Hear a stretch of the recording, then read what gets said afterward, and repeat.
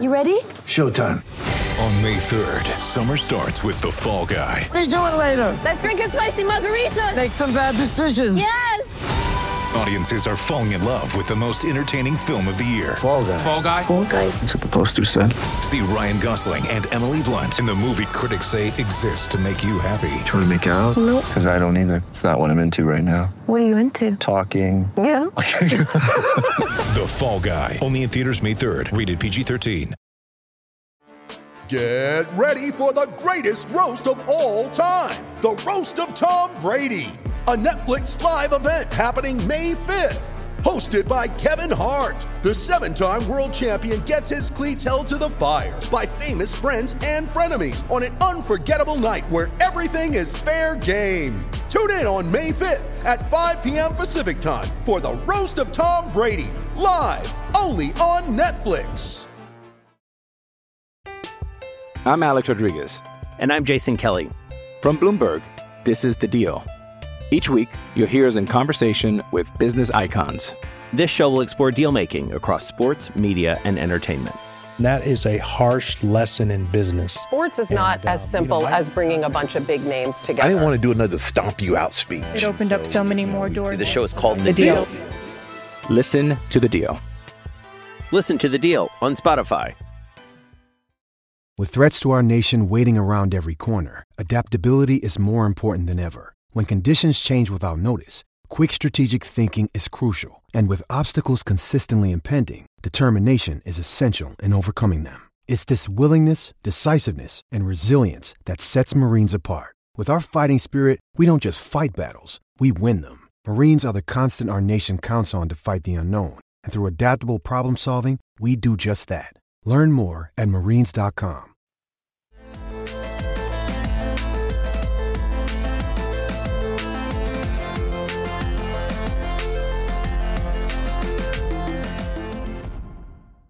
Hello and welcome to Islanders Anxiety from the Lighthouse Hockey Podcast Network. My name is Dan Saracini. Joining me this evening via Zencastr is my friend Michael Leboff. And Mike, the Islanders had a very bad, no good, absolutely horrible week that has put their season in the exact hole that we were afraid they were going to be in come this time last week. So it's been pretty awful watching history unfold the way we exactly didn't want it to unfold.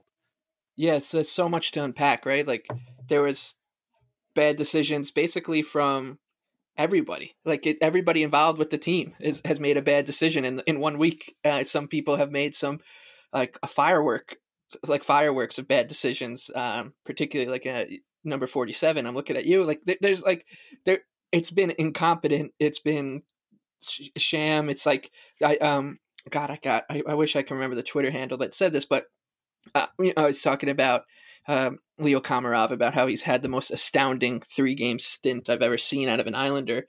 And when I tweeted that, I was like, I hope people know, like, astounding can mean bad, astoundingly bad too. Because I obviously he's been bad. He's been terrible. And someone said that it was 2000, 2001 levels of grim. And it's perfectly put. Like, that is, I couldn't have said it better myself, because that is like exactly the type of player and type of things those players did on those horrible teams that, and you and I talk about it a lot, how Islander fans are kind of like wounded animals and we don't really trust anyone. So then when we see that, we get like a little bit of, the jitters back of seeing someone do something like that. And we're like, oh no, not, please don't bring us back to those days. Like, I'm not here to watch these guys. I don't want to watch like Mike Iggulden and these guys lead the line. I thought we were past that. It's just been bad. And it's brought back some really bad feelings that, have been kind of foreign to us during the Lamoriello Trotz era, and it's not it's not fun. It's not fun to kind of be stewing about the Islanders and ruining bad mistakes, keeping you up at night. But that's what this team is. It looked particularly bleak before they picked up 2 points in their games against the Flyers this weekend, which were the only 2 points they picked up this whole week, which is really, really, really sad. We'll get to Leo in a second, but they outplayed the Flyers, I think, for the better part of 6 periods plus, if you count the overtimes. which was much like their playoff series, where the Islanders were the better team across 7 games and still went to 7 games because they lost 3 overtime games. And that's exactly what happened this weekend. And it is incredibly frustrating, especially with Flyers fans who are loudmouths, who again can be fun, but when it's turned towards your team, it's not particularly fun. But yeah, this has been a very bleak week and a very, again, for those of us that have been here long enough, you and I have been at this for a long, long time. And, it doesn't take much to send us back to those awful feelings of those really, truly hopeless teams. Some of us go back even further into the 90s when the situation was even more hopeless. I don't think we're at that level. And I know people have already started with like, oh, what happens to Barry? I don't think we're at that point, obviously. I'm as guilty as anybody. I was on Twitter saying I don't see how they can make the playoffs in this environment with this, having lost 5 in a row, 2 in overtime, because everybody's playing everybody every other night, and everybody seemed to go to overtime. And you mentioned this last week. Everybody's picking up points, and if you're not, that's a problem. But the fact is that the others, you don't need to be in first place to make the playoffs. You need to be in the top 4. They're really only 3 points out of 4th place right now, who are the Penguins, who are one of their opponents this week. And so, things aren't over after the first month of the season, but losing 5 in a row is not a good idea. And the worst part about these 5 losses in particular was that all 4 of these games, including, if you include the Devils game that we talked about last week, were games against teams that had been depleted in some way. So, the Devils, we talked about without Nico Hischier, still starting Scott Wedgwood, who I didn't know was even still in the league, get a shutout. Okay, fine. The next night they're in Washington. 4 of the Capitals' best players are unavailable because they broke COVID protocols. At some point in the game, Nicholas Backstrom leaves with an injury. At some point later on, thanks to Leo Komarov, Lars Eller leaves with an injury. The Islanders are tied with 30 seconds to go. Looks like they're going to get at least a point when who is on the ice? It's Leo again, having served his 5-minute major for injuring Lars Eller. He's right back out there again, and he's gliding gracefully right behind Justin Schultz, who just scores the game-winning goal over Semyon Varlamov's shoulder. Was it a stoppable shot? I don't know. It kind of blasted right over his shoulder. And it was just a crappy way to lose a game. And I'm sitting there. I watch the games on the couch, watch it on the laptop, and it happened.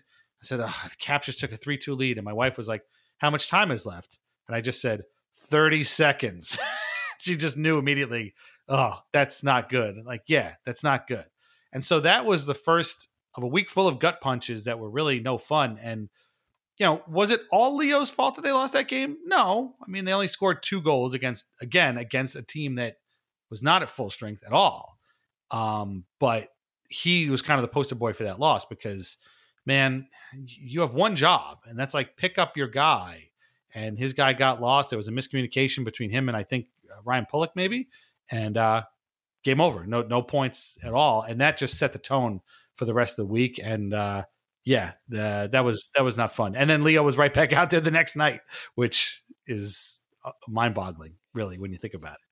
Yeah, I mean, that game was following a script. And I think I even mentioned it to you and saying like, I'm just sweating the third period Leo Komarov penalty, and a couple minutes later, boom, wasn't expecting it to be a major.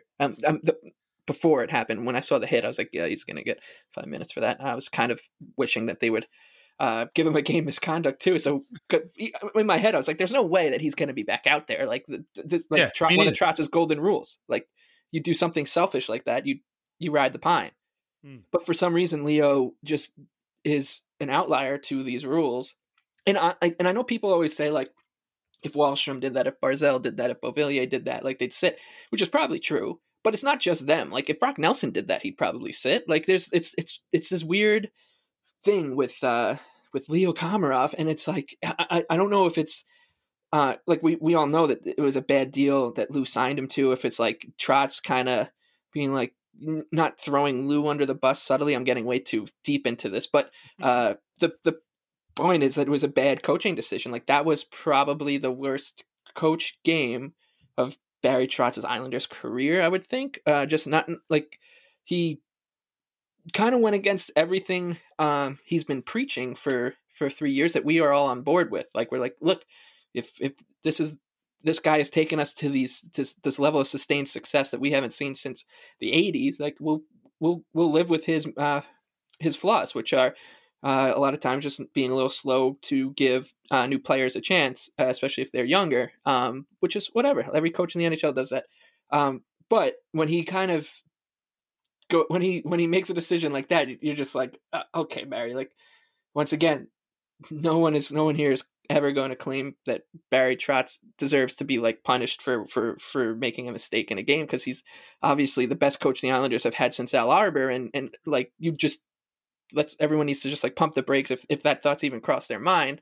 But it was a weird decision. It was a confused, like that. This whole 5-game stretch has been more confusing than anything. Like, you can live with bad luck, but if you're the Islanders, a team that can't survive mistakes because of the team makeup, which we've been talking about for 3 years now, this team just needs to, if they play with themselves, they usually win, or they hang around with better teams and give themselves a chance to steal a point or whatever. But if they're making mistakes, then it hurts, then it's going to hurt the team. Usually ends up in the back of the net.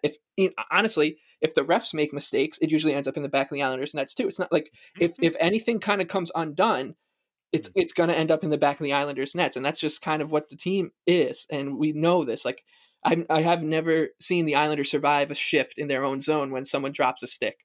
When I'm watching NHL TV or whatever, and I'm watching another team, I get like agita when I see like a Vancouver Canuck drop a stick. I'm like, oh, that means that the Winnipeg Jets are probably going to score, because no team ever gets out of this situation. But then I realize, no, the Islanders don't get out of this situation. They're the only team, I guess, that does this. That's so bad when shit hits the fan, even if it's a very minor thing.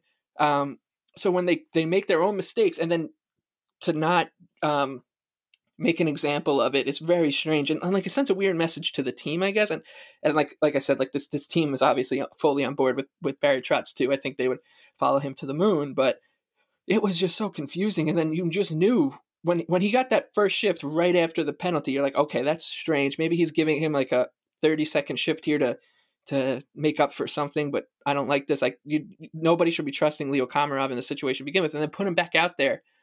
And it really did bring back memories to that Andrew Ladd shift. I think Arthur Staple mentioned it back in the bubble when the Islanders lost to the Lightning, and when Andrew Ladd lost his guy. And you're just like, there was no moral victory to that game. There was no silver lining. You should be mad at everybody who was involved in that. And that kind of goes and up to, I guess this is more the next game, but that also obviously goes up to Lou, because like his I think a lot of people fall into two camps, and the Lou Lamoriello kind of factor is kind of between them. Like, he's obviously done a great job of like restoring some semblance of order to the Islanders, and bringing Barry Trotz in and whatever. But he's also obviously made some terrible personnel decisions, and I think it's like his tenure should be judged somewhere in the middle of it. But this has also kind of been his worst week, I think, as an Islander too, and we can get to that in the next game. Yeah, all of Lou's mistakes have kind of been on display in this season, in this particular week. Like, the inability to go out and get somebody to augment the offense, even though we all said, and even Barry Trotz said at the end of the playoffs, that was what they needed to do. Like, here they didn't do that, and here you go. It should be mentioned also, by the way, that Anthony Beauvillier is still hurt, so he missed all of these games, and so with him in there, the story doesn't really change. Like, maybe he gets a goal here or there, but again, the Islanders didn't go out. They needed to address their offense, and they simply did not. Leo Komarov, again, poor signing at the time. You kind of lived with it because, he was there for defensive purposes, PK purposes. A lot of times it was okay, but I think whatever cachet he had from those days is done. Like, at this point, I don't know what Leo brings. It certainly isn't defense when he's on the ice and 30 seconds left and the Caps score a game-winning goal. Like, and Justin Schultz of all people. Like, it's not like, this wasn't Paul Coffey. This wasn't Nick Lidstrom out there scoring a game-winning goal against you when you're 30 seconds left. And that was, again, after taking the 5-minute major. The poor contracts that are taking up a lot of space, and that gets me to the fourth line. So the game against the Devils, I don't think the Islanders played too poorly, although they did eventually lose. These two games against the Caps, they played pretty poorly. I mean, again, they were tied for a few seconds, with a few seconds remaining in game 1 or Tuesday's game, but they hadn't really played a particularly great game. The Caps didn't either. Game 2, Thursday's game, the Islanders jumped out to a 3-0 lead and they looked great. And through the first 10 minutes of the second period, they looked great. And then all of a sudden, they just stopped playing. And when I mean they, I mean everybody. And it was really remarkable when it's the fourth line, because that's the one where they're always starting. They're the starting line, and Barry has them there to set the tone. And when they don't set the tone and they're not out there doing what they need to do, then it sort of somehow trickles down to the rest of the lines. And they just were a complete disaster. Like, they just were giving up pucks left and right. They couldn't clear. They couldn't get the puck out of their own zone. And it was just mental mistakes. And before you know it, the Capitals scored 5 goals in the third period. 5 goals. Like, that's absurd. And it's one thing. Hey, Islanders scored 3 in the first period. If the Caps scored 3 and then stopped in the second period, hey, you know what? That's somehow the way it works. I get it. And then the Islanders regroup and they come back and we have a tie game. That is not what happened. The Islanders literally stopped playing.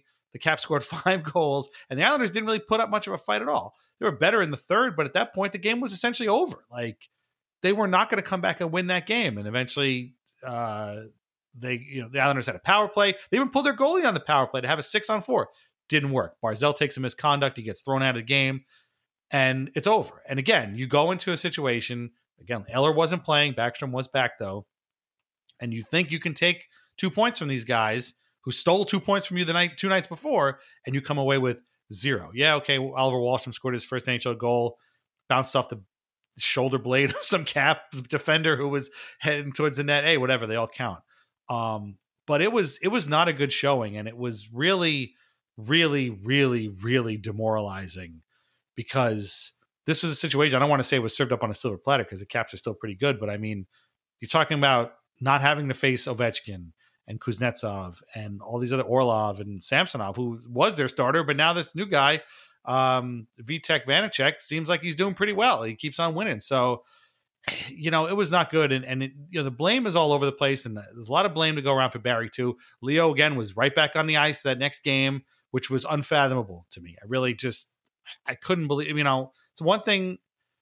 I don't know. I shouldn't even say that, but like, I kind of get why he was out there again, but to have in the game where the first game where he made the mistake and then was back out there. But to have him back in the next game, to me, is inexcusable. Like, there's nothing this guy's going to bring to this game that was going to help you get 2 points. And sure enough, it's like trying to play with one hand tied behind your back. Why are you doing that to yourself? I don't understand. And I know his options are limited because, again, Lou didn't go out and get, whoever on offense or something like that, but now it's even worse. You've made it even worse. So it was, those 2 games were really as depressing a time as I think we've had in the last 3 years, really. I mean, and I know the Islanders, they went into the hole last year just before the season was stopped, and there were some depressing moments there too, but man, these were really like, just, I couldn't even, I'm still trying to wrap my brain around that second game where they gave up 5 goals in one period. Yeah. I think the difference between the that stretch into the hiatus and this one was that there wasn't ever like a question about their work ethic, I guess, in that downward spiral. Like in last year, it was much more, yes, they were snake bit. Guys were working hard. They maybe there was basically guys trying too hard to do too many things. And this time it was mental lapses and stuff that has kind of been rid from this team for so long. This is the stuff that we saw under Doug Wade and Jack Capuano and Scott Gordon, and these mental mistakes that you're just like, the Islanders know the margins they need to live in between, and when they don't do it, they look like the Scott Gordon or Doug Wade teams, and it happens very quickly. Like in the second period against the Flyers the other night, like they looked bad for little stretches because they started making mistakes, and all of a sudden you're like, what happened to that team that played in the first period that looked really good? And it's just like, because they switch off for 2 minutes and it all just goes down the drain because of the way this team is. And I mean, and that goes to the coach too. Like when the coach makes a mistake, which like I've had this kind of mantra about watching sports, and this has been a few years now. And I think you and I, we don't necessarily like. It's one thing to complain. Like I don't think you should be complaining about things that aren't out of your control. You can absolutely be mad about it, and I think that's what it is, right? Like I'm very mad. I was very mad to see Leo Komarov back in the lineup. Me complaining about it, like it's not going to change it. It's like the weather. Like you don't want to complain about it because it's not going to, just because you're complaining about the weather doesn't mean it's going to stop snowing outside. But if you Elvis is clawing at the door to come in. He agrees, but he you can definitely be mad and you can be confused, and I think that's the thing. Like when you're confused and mad at the same time at someone who you love, like we love Barry Trotz so much, it really can cut you deep. And that's basically what's happened, and that's the Leo Komarov thing. Like that's what I'm talking about with this stretch that he's been on for 3 games now. It's like I can't remember a player having this much of an impact, not just on the game but the fan base, in such a short amount of time. In 3 games, he could have derailed the season. Like if the Islanders could miss the playoffs by 3 points, and we can all be like, well, we can easily point to where those points could have come from. And in my head, I was like, the last time a player had this big of an impact, maybe DiPietro, like he was stealing games in that one the season right before he got hurt. But I was thinking like Wade Dublowitz's run, like that's probably the last time a player had this big of an impact. And obviously that was the complete opposite. So my head was spinning. I was mad. I was just hoping they were going to be able to survive. They weren't. And now they're behind the 8 ball. And you said it right before we started getting into the games, was these games were there for the taking. Like this wasn't a 4 or 5 game losing streak against good, yes, these teams are solid, but this was a 5 game losing streak against the probably their worst versions of these teams that we'll see from them all season. They were all B teams, literally exactly. The B version of their teams. So to get nothing, like that's why there's a lot of context that this losing streak has to be dealt with. But and like there were some good things, like Matt Barzal's having a terrific season. Like there's some really good things, and you just hope, oh God, like they better not waste this performance of Barzal. And Noah Dobson's starting to take steps forward. But it's like half and half. Like we've seen some bad stuff. Like Andy Green has been really bad. Josh Bailey's been really bad. So it's like there are 2 very different Islander teams kind of going at it right now. And oh boy. Yeah. No, that's true. There are good things that, I mean, here we are, we've been complaining for 20 straight minutes, but there are good things. Barzal, number 1, he's on a mission this year to take that next step, and he deserves it. Our whole first line, him, Lee, and Eberle, although Eberle has been replaced by Bailey, we'll talk about him again in a second, was really good. Dobson has been really good, and the play of the 2 kids, the two other kids, I should say, Wahlstrom and Bellows, they've both been very good, and in fact, they've clearly taken a jump. Even Barry Trotz says they've gone from boys to men. There's your foreshadowing of tonight's musical outro, in case you were wondering. And so there have been positives there, but it's been mostly outweighed by the fact that the Islanders just came away empty-handed. And then they went into Philly for 2 games that, again, as I said before, turned out to be eerily similar to not only one another, but what happened in the bubble. The Islanders played really well, starting with the second period of the first game, the Saturday night game. The first period, the Islanders were absolutely trash. They were garbage. Cal Clutterbuck had 3 turnovers on the first shift. And from that point on, the Islanders never had possession of the puck for more than a split second in that first period. They were terrible, and they were lucky to be down only 2-0. But then they came back and tied it in the second. Eberle got a goal. Mayfield had a goal, which you don't get too often. And it was Islanders hockey from the jump. I don't know what Barry Trotz said to them in the intermission, but they came out playing Islanders hockey, and it was great. And suddenly you're like, oh, right, this is how this team can play when they're trying. They had a good third period, too. They had 8 shots. Philly only had 2. But Scott Laughton got free in overtime, and he just outweighted Semyon Varlamov, and he scores. And it's like, how did we do all this work to get to this point to right the ship, and then you come away with only 1 point?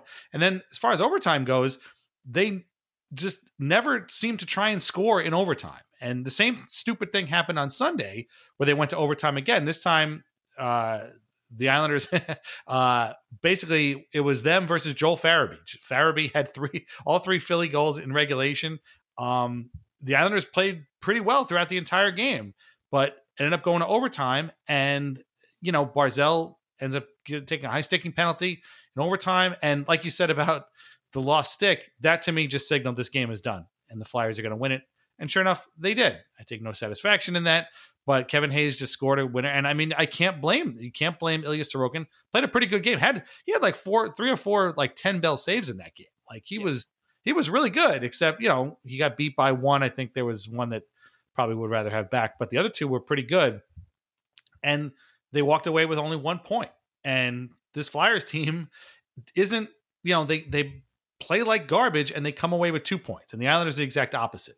These 2 games, they played really, really well and came away with only 2 points instead of the 4. And so now, again, you're 4 points out. And I think a big problem that the Islanders have, obviously, is that they don't score a lot of goals. But particularly, and this is really what's getting on my case, and I think Barry's at fault here a lot, and I think Jim Hiller is obviously very much at fault here. Their power play is truly abysmal. There are power plays that go by where they never get a shot. They never get an entry. They get nothing. And with a team that can't score, and you can't score that often, to throw away power play opportunities like that is just mind-boggling to me. And they have guys on the power play that I don't think are good power play players. You think that they might be. Like Ryan Pulock, you assume he's a pretty good dude on the power play because he got that big shot. That big shot has given the Islanders almost nothing on the power play. Nothing at all. It is not the asset that they want you to think it is. Nick Leddy's got all the skills in the world. Nobody skates better than Nick Leddy as far as defenseman goes. He is not a good player on the power play. Maybe Dobson is that guy, but he's not quite there yet. Still having trouble with the entries. Barzal can get entries all day, but then when he's in there, who's doing what? Nobody knows. And I think this all gets back to kind of my big problem with Barry is that I think he presets these things in advance because he wants them to be predictable. On Saturday's game, Bellows and Wahlstrom sat in favor of Arsen Zarnik and Dmitry Timoshev, guys who came in over the summer.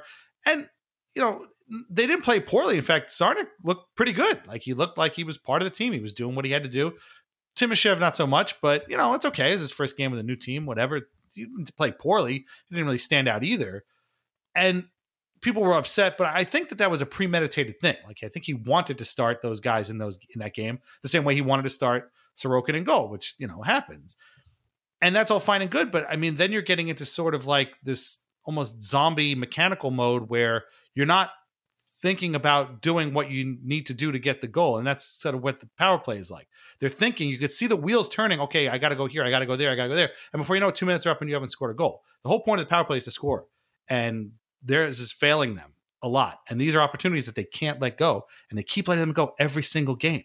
And it's killing them. It really is. It's, I get that they don't score 5-on-5, but they can defend pretty well.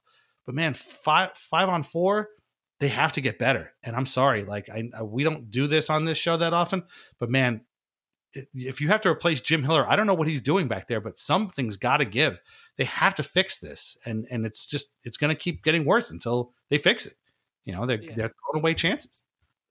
Yeah. The weird thing about Ryan Pulock is like, you see, he spends a lot of his time on the power play, rubbing guys out. Like it's like right. he's in like wall battles because he's not that great with the puck on his stick or in his feet. Like he's not, Matt Barzal and Jordan Eberle, these guys can stick handle in a telephone booth, and that's why they're on the power play and they're good distributors. Like Ryan Pulock is kind of at least on the power play, because look, Ryan Pulock is an A+ defender, like A+ 5-on-5 player, A+ in his own zone, like very, very, very good player. It's just because he's got this great shot doesn't mean that he needs to be, Alex Ovechkin light. And it would definitely serve a good purpose to change things up because it's not working, which to your point, like for some reason, and Barry even said like after the first Capitals game or even after the Devils game, he said, oh yeah, no, the problem is we can't score, so I'm going to make changes. And then he didn't. And then that was like the third or fourth time this season that they said, oh yeah, we're we need to score more. Like obviously we need to, and then we're going to make a change or two. And then Ross Johnston's back in the lineup. And it's very strange that like they are admitting these decisions, but then they do go back into like robot mode of like, this guy needs to play here because Tom Wilson's playing or whatever. But it's just incredibly frustrating and confusing. And like the same thing goes about the margins. Like this team, look at the Bruins, right? The Bruins don't really score that much at 5-on-5. They don't produce many chances at 5-on-5, but what they do is they hang around in games and then they say, oh, look, if you make a mistake, we're going to capitalize on it. And that includes power plays. Like if the Bruins are on the power play, they're going to score because they have, better overall players, but they also play a style of game that thrives because they take advantage of other teams making mistakes. They're very opportunistic. The Islanders are supposed to kind of be that version, and they aren't doing that. And it's frustrating. And the Bellows and Wahlstrom thing, the thing that's frustrating is like Kiefer Bellows has played really well. I think he's done everything that the coaching staff has kind of hoped he would do, perhaps besides score. And then to take him out, like even if it was a premeditated plan, and I think actually it's like a strategy thing. Like you're going to play the same team over and over again. And if you're playing a back-to-back, like, all right, we'll throw a couple of guys in, give them a different look so they can't really say, here's what this guy did, here's how this guy forechecked, and just kind of beat you by studying the tape. But I just don't understand how, like as a player, and I mean, I'm not a professional athlete yet, but I don't understand that, like how that doesn't affect you and be like, well, he's going to play a more, timid game, we want these two players, Wahlstrom and Bellows, to flourish. We don't want them to play these, guarded games and worry about making a mistake, taking a 5-minute major with 9 minutes left and then never being heard from again. But like, they're also they're playing with a guy, JG Pageau, who's like the perfect center for this exact situation. Like him and Casey Cizikas, like if you wanted to dream of centers to play between two young wingers who are just finding their game, like these are the guys. They're so responsible defensively. They're good offensively. They will make sure that they're very aware of who they're playing with, and they'll adapt their game to that. And then you sit them both, and it's just like, oh God, I really hope that, that confidence, because nobody on this team is confident right now except for Matt Barzal, and maybe Noah Dobson. Like you'd hope that doesn't go away. And yeah, I think you put it right. Like Austin Czarnik, like that guy definitely deserves another game. I think Michael Dal Cole played a great game too. Like, yeah. So there are guys who've kind of have shown up, like Bellows, Czarnik now, Dal Cole, and then there are guys who haven't. And like Cal Clutterbuck, for example, Cal Clutterbuck has not played well at all. Whether it's his hands still like bothering him, Matt Martin hasn't really played that well. And that fourth line, as we talk about, is so key. Like, there's no harm in saying like, look, these guys aren't going. Maybe sit one or two of them, but just because like the entire hockey universe, all they know about the Islanders is that they have the best fourth line in hockey from 2015, is that they need to keep playing them, and they'll be there starting every night. Like, no, there's no shame in like sitting Cal Clutterbuck in favor of Austin Czarnik or Michael Dal Cole for a night, and still squeezing two guys who can score into the lineup, because like we said, this team can't score. And the same thing goes like on defense. And I know that like Sebastian Aho hasn't played in 2 years, and Thomas Hickey hasn't played in a long time, but there's no real pressure on a guy like Andy Green to get his game together, because he's struggled. And I love Andy Green. I think he's awesome, but there's no that accountability that has been preached for so long with this team just doesn't really apply to everybody, which is frustrating and surprising, actually, like confusing, surprising, whatever. So you just hope that at some point when it gets sorted out, like I have an idea in my head of what this team should look like. I think you probably do. I think most of the Islander fans do. And there might be one or two pieces missing, but I can, or different, but I can tell you that everybody who's watched the Islanders, and Islander fans watch every game, they watch every second, and they scrutinize it, because this is like, we're fanaticals. Like we're crazy people. But we've all watched it, and I could tell you that everybody probably has 2 or 3 things in common. And one of them is that Leo Komarov is probably not in this lineup, and Ross Johnson should probably not be in this lineup right now. And for some reason, and the same goes with the power play, like if we can all see this, it's just, it gets frustrating, because you wonder like, okay, what are we missing, when we kind of know we're not missing anything. So very, that's just adds to the confusion. You get mad because you're like a dog getting yelled at, even though you don't know the rules. You're like, I don't know what we're doing wrong, but we're doing something wrong. We're missing something. So please fix it. People who are supposed to fix it. That's kind of how I feel about watching the Jets every year. Like, I'm always like, why am I sitting here on my couch being like, how do you've got a 3rd and 15. Why are you throwing these little 3-yard out passes? Like, what is that going to do for you? I don't understand, and you're just like, what am I missing here? Like, I'm not the NFL coach. I don't get it, but you see it happen. And I'm just like, that just feels wrong. And yeah. And the problem with guys, especially like Komarov, Green in particular, not so much Johnston, but Clutterbuck for sure, is that they all have something else in common, which is that they're all making a lot of shkarol. They're all making a lot of dough. And Green, as we talk, I don't even think we mentioned this. He's going to be on, because of the bonuses in his contract, he's actually going to be on next year's cap too, which he's probably not going to be on physically on the team, which is a whole other wrinkle. And it gets back to what we were talking about with Lamoriello before. So, there were signs of life. Better to play better in a couple of those games than not, I suppose. But they're going to need a dramatic turnaround if they're going to take some points this week from the Sabres and Penguins. We're going to talk about those games after the break. We are also going to have the first winner of our Islanders eBay Swag of the Month club, which you can get on this month as well. Go to iTunes or the Apple Music Store and leave us a review. Put your Twitter handle in the review, and you will enter for a chance to win a piece of Islanders swag from eBay. And we will announce our first winner at the end of the next segment. So make sure that you are still listening throughout the entire show. All right, we'll be back in a couple of seconds, and we'll pick it up and talk about next week's games. I'm Alex Rodriguez. And I'm Jason Kelly. From Bloomberg, this is The Deal. Each week, you'll hear us in conversation with business icons. This show will explore deal-making across sports, media, and entertainment. That is a harsh lesson in business. Sports is not as simple as bringing a bunch of big names together. I didn't want to do another stomp you out speech. It opened up so many more doors. The show is called The Deal. Listen to The Deal. Listen to The Deal on Spotify. With Lucky Land Slots, you can get lucky just about anywhere. Dearly beloved, we are gathered here today to... Has anyone seen the bride and groom? Sorry, we're here. We were getting lucky in the limo and we lost track of time. No, Lucky Land Casino, with cash prizes that add up quicker than a guest registry.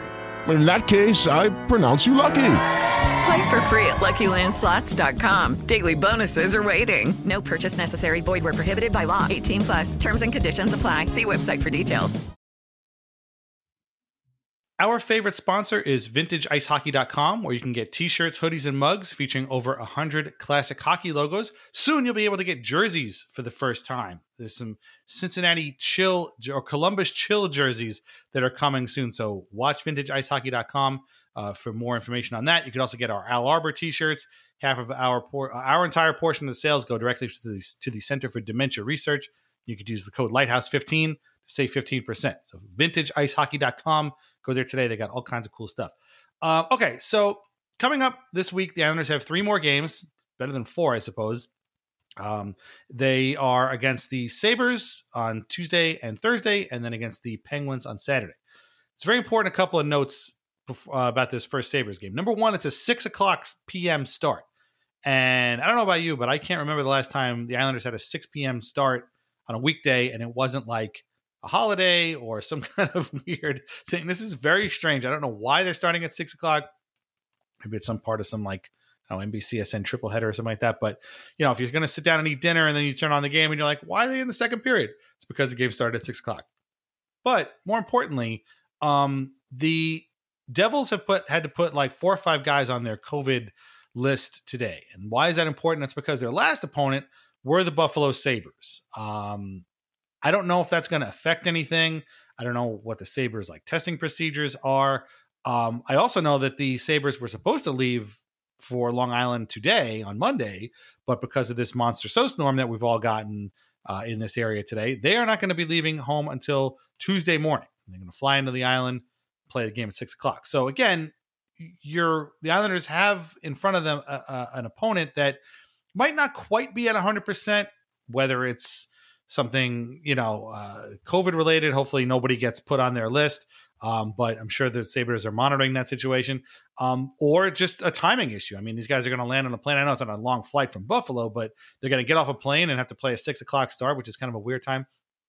So the Islanders are getting another chance at an opponent here that might not quite be at 100%, and they cannot let these two opportunities go. Buffalo is not that bad. I watched the two games they played against the Devils this week. They have some talent. They obviously have Taylor Hall with Jack Eichel, and they've got Kyle Poso, our old friend. Jeff Skinner was like on the fourth line, which is pretty crazy because that dude can still sometimes score goals. They have guys you never heard of that can end up. Their power play is actually pretty good, and so if the Islanders drop these games to Buffalo or don't come away with 4 points or at least 3 at the very, very bare minimum, this is going to be an ongoing problem. And the Islanders need to right whatever is wrong right away. There's no better time like right now. They actually have 12 games, I believe, against the Sabres and Penguins in the next month or so. And neither of these two teams is really all that frightening. I know the Penguins are who they are, but they're having all kinds of issues. They have no GM, I guess, at the moment. And these are games that the Islanders can take points from, and they need to if they don't want more of the season to get away from them like January basically has. You're right. It's points. They need points. And they need to kind of earn our trust back. And so we aren't going back to those days or those moments where we're brought back to the dark days so frequently. And because basically once a game right now, that's kind of how it's been. And I think that's just as important because there were, like you said, like the process, there were some good process things. It's so clear, like to people like us and people who listen to the show, who watch the Islanders every game, like when the Islanders are going, it's so easy to tell, like you're just like, they're like a machine and they just kind of keep coming forward and going. And it's like, we can all be like, all right, like, you know, they did play well against the Flyers and for very good chunks of those games. They played well again in one period against the Capitals, but like if they don't kind of put forth consistent efforts in these next 3 games, I'm going to be really worried. And it's the 56 game season, yes, and the fact that every time you lose, you give points to someone that you're directly chasing. But it's also that like we know this team is dealing with a pretty tight window of competing and. That there's a reckoning coming at kind of at the end of this window because of the way their cap is structured, and so it's not like you can't. And it might sound like alarmist, but like they can't really screw this season up right away. Like this can't be a lost season in February because the Islanders don't really have. They're not set up to be like, okay, to take advantage of a lost season, I guess is a good way to put it, in ways that like the Rangers or the Blackhawks have been in the Avalanche, because they don't really have too many valuable assets who are tradable, especially right now when nobody wants to pay anybody because of the pandemic. So that's kind of, it's very heavy. Like every game is getting heavier because you're dealing with that existential kind of crisis that, look, like we had a blast watching this team the past 2 years, and we've been loving like being able to shove it in people's faces because they they've exceeded expectations and stuff. But when that ball drops on the Islanders, like we know what's going to come back at us, which is a lot of people saying, basically bringing us back to those dark ages, and the Islanders kind of being the butt of a joke because it can get bad pretty quick. And that's why like these games are so they feel heavier than they should. 9 games into a season, and this is the way I'm talking, but like that's how they feel. Like they feel like they can't afford to make mistakes just because of the way this team is on thin ice in a lot of different ways, and they're going to a new building next year. Like they need to set themselves up for a successful year next year. Like there's just like a lot riding on a season, and they just haven't, their play hasn't reflected that. So like if they can just earn back my trust, the fan base's trust with some good efforts but by the way, yes, get points, I'll feel a lot better. I'm because like I said, there have been signs and there have been some good process things, and yeah, the Sorokin stuff, like that. We didn't touch on him at all in the last section. I guess we should have. I just do want to say the saves he made were, like you said, 4 10-bell saves or whatever. But you saw, you're like, holy crap! Like if this guy, he made 4 of those in a game. Like think about that over a course of a season. And yes, he's got to work some fundamental stuff out. when he does like coachable stuff, when he works that out, like good Lord, like the athlete that's there, so there have been good things like that and stuff that can give you some hope. But now it's like, it's up to the guys who we've kind of leaned on for this whole, I don't know, 5 years, 6 years, this core with the Brock Nelsons and Josh Baileys, Cal Clutterbuck, Casey Cizikas, and it's those guys that are letting the team down, and that's what makes it so frightening. So like, just if you can get like a game where the fourth line is back to normal, or Brock Nelson has a blinder, like Butchie was basically begging him to score yesterday. It was like every time Brock Nelson stepped on the ice, he's like, "Come on, Brock, get a goal for old Butchie, please." Well, it was I forgot to mention up front that Josh Bailey finally got his first goal of the season 9 games in. Like and I was excited with the way he looked. He looked like Josh Bailey doesn't seem to get all that excited. He does sometimes, but he looked relieved and excited. And as a body language expert for Islanders, that made me happy. Yeah. So, but those are the guys. Those are the guys that need to step up. The guys that have stepped up for years. And if they don't, like if Josh Bailey doesn't get his act together, the Islanders are in trouble. Yeah. I mean, you could say that about just about anybody except for who we mentioned before, Barzal, I guess really Lee. And that's about it. Everybody else kind of falls into the same bucket. Maybe the kids get a bit of a pass, but it's, you're right. There's a lot riding on this season going into next season. If you watch, to me, the Trotz post game and then the pre-game availabilities are always appointment viewing. And these last couple, I feel like, have been somewhat pointed, more so than usual. And I think there was after one game, I think it was after the second Capitals game, that he said, help is not going to come. It's going to happen from the guys in the room, because we're not going to go out and get help. And I think that was his basically saying that these guys are stuck. Like, they're not going to get rid of these guys. Maybe, and I was wondering about this. We should maybe dedicate an episode to this, like what Lou's plan is for the expansion draft, because it's possible that maybe he feels like he might have some way of jettisoning a lot of this salary cap anchorage with the salary, the expansion draft, and maybe an expansion team would take an Andrew Ladd, for example, or something like that, because they need space on the cap, and by then those guys are almost to the end of their deals. So I don't know. I'm just throwing that out there, but if they don't, there's going to be a lot of problems, and you're going to be looking at the same exact roster next year, basically. And that, might be okay. I mean, people are going to come out. Hopefully we could all go to games again, and people might come out for the novelty of seeing the new building. But, there is a lot riding on this, and their window is now, as our friend Carrie Haber has said multiple times. This is the window. They have the chance now to do it. I know sometimes it doesn't look like they have it, but there's no better time than like right now. They've got these guys, in some of them in their prime, and you might not like some of the guys taking up space on the roster, but if they perform as best they can, then the team can win. Like we said, they cannot afford to have a drop game or a bad game, and it stinks and it's stressful, but that's the way it is. They need everybody pulling on that rope at the same time, and that's when they get to be a contender. When they don't, then that's a problem, and if those things start happening more few and far between, then you get stuck. Quick word about the Penguins. Obviously, we don't need to introduce them, but their 2 games against the Devils this week have been postponed because of the Devils' COVID situation. So they actually basically have a week off before they play the Islanders on Saturday. So that could be good, could be bad. I don't know. I mean, again, the Penguins, they still have Crosby and Malkin. Malkin not really having a great season, but if he busted out for 4 goals in that game, would anybody be surprised? Absolutely not. So, he loves chewing up the Islanders and spitting them out. Crosby, we all know about. So, again, I'm not saying these games are gimmies. They're definitely not. But the Islanders need to take points from them. And if they go 3-0 this week, then they're right back in the thick of it. And hopefully, somebody else stumbled ahead of them, and they're right back in the thick of the race.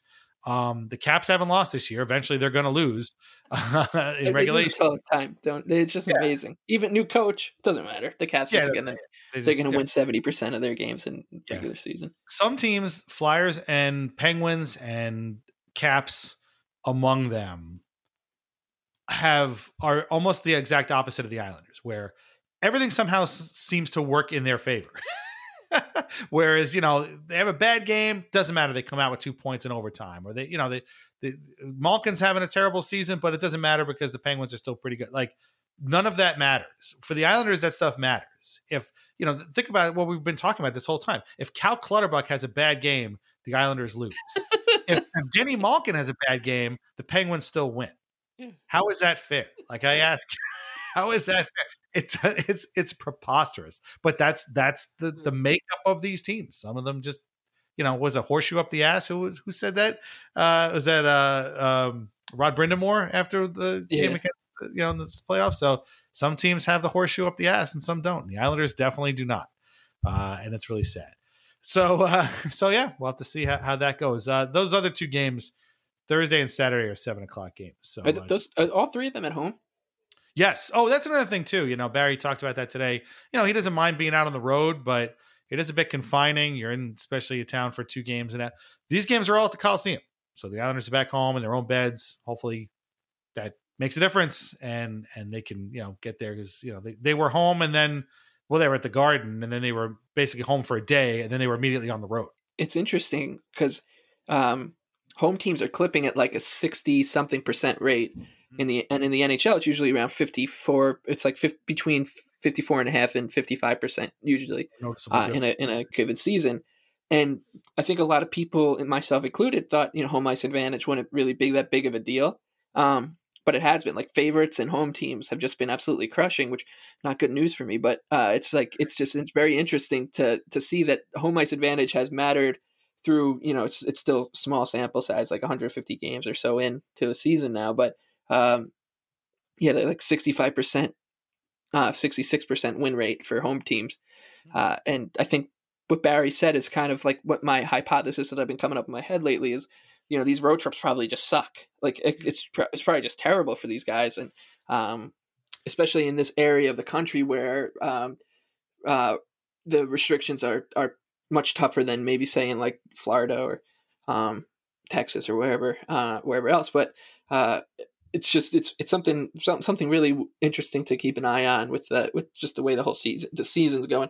And I mean, it's funny because it's like home teams are quote unquote supposed to win and favorites are quote unquote supposed to win, but in the NHL, the way that they are winning, the rate that they're winning at makes it weird. Like, it's been a very, obviously, like, no one needs to say it, but it's obviously a very unique situation. But I feel like the season itself, with just the setup, has been it's just all been strange. Like, you tune into a game between the Canucks and the Canadiens, and it looks like a completely different sport than the game that the Islanders are playing. And then you turn on a game between like the Blue Jackets, like all of a sudden the Blackhawks play pretty well defensively, and their goaltender is good. Like, there's some really weird stuff going on. Like, depending on the game you tune into, it all looks very different from the type of hockey games that the Islanders are playing in every night. And I think the way you put it is perfect, is that, the Islanders play a brand of hockey where if Cal Clutterbuck gets hurt, they're screwed. So that's maybe why. But if it is like, it's just completely different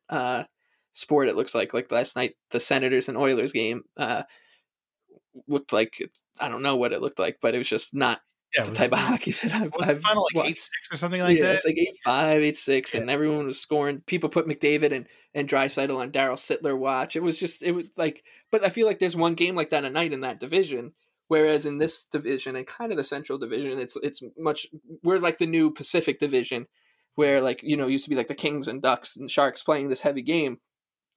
And then you got like the kind of the West right now is kind of an outlier with a lot of different styles, but yeah, really, really weird season. And then obviously a lot of off-ice stuff going on. Well, the good news is that TSN and Sportsnet aren't going to watch games that are outside of the North Division. So whatever sport they're watching, I'm sure they're enjoying very much. And then whatever sport we're watching is our problem. They don't really care about what's going on here.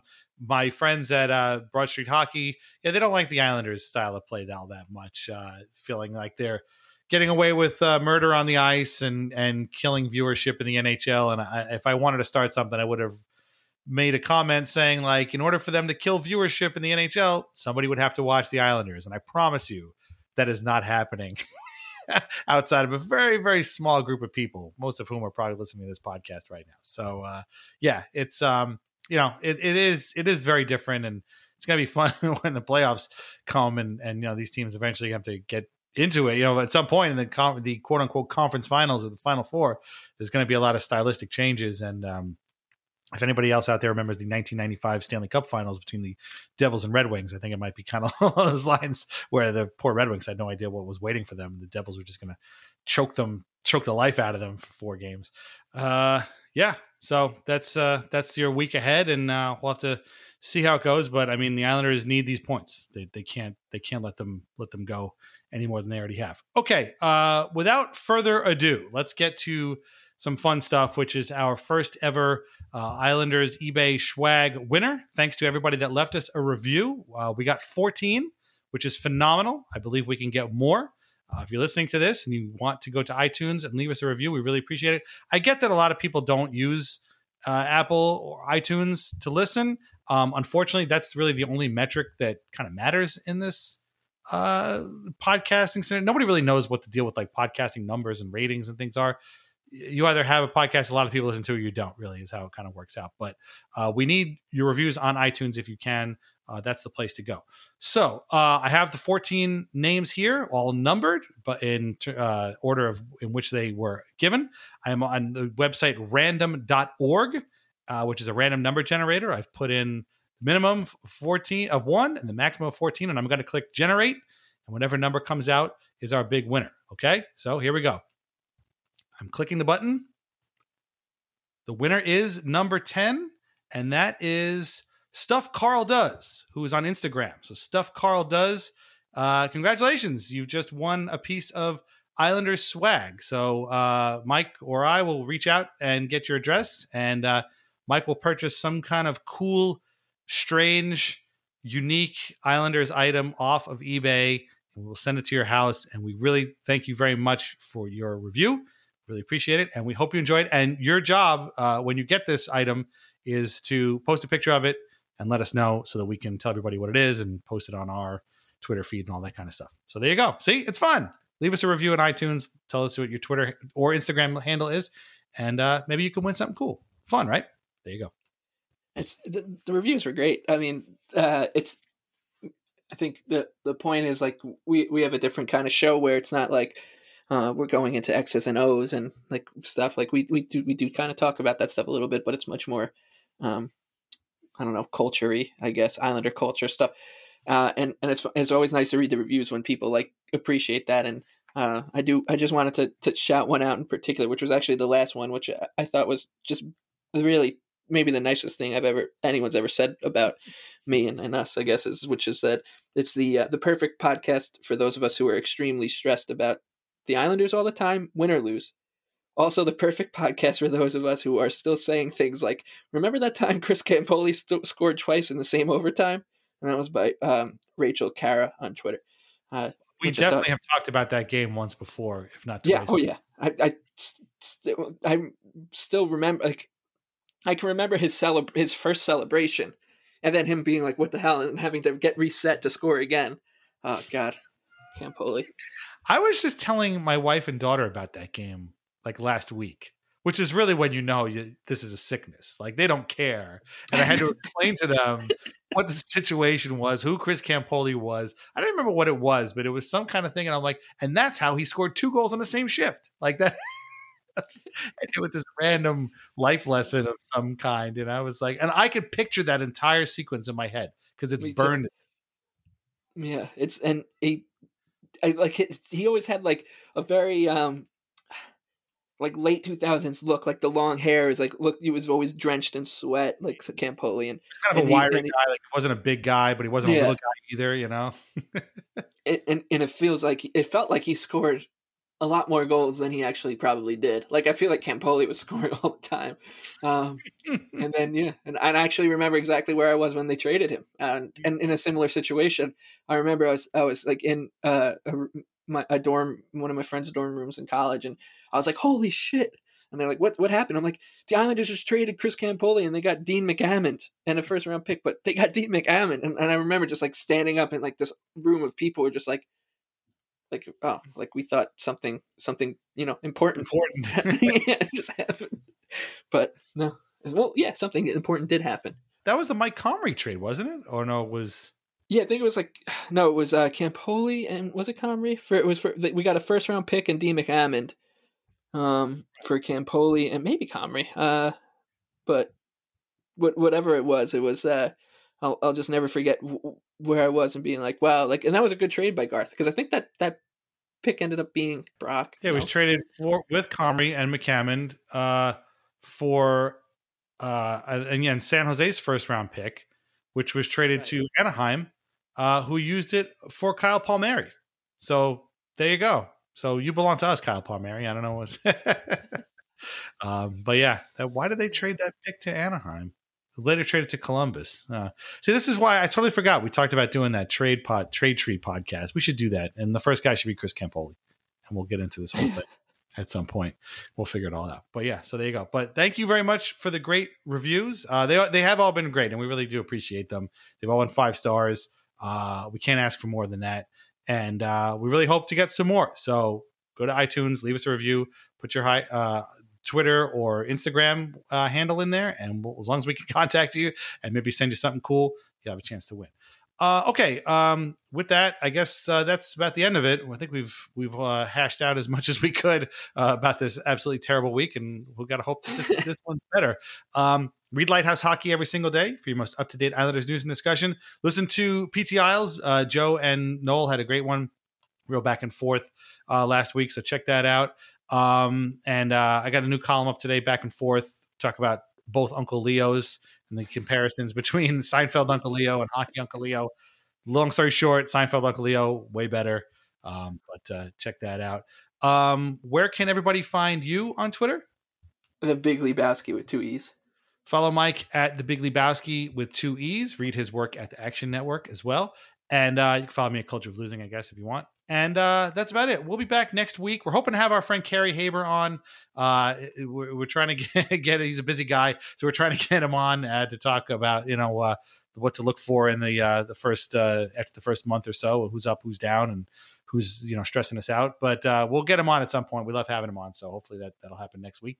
And maybe Sunday, could be Tuesday. They play on Monday. They play the Rangers on Monday, so we'll have to see if we can talk on Sunday. Great. If not, it'll be Tuesday. After that game. So thanks a lot for listening, and we will talk to you later. All right. Bye-bye.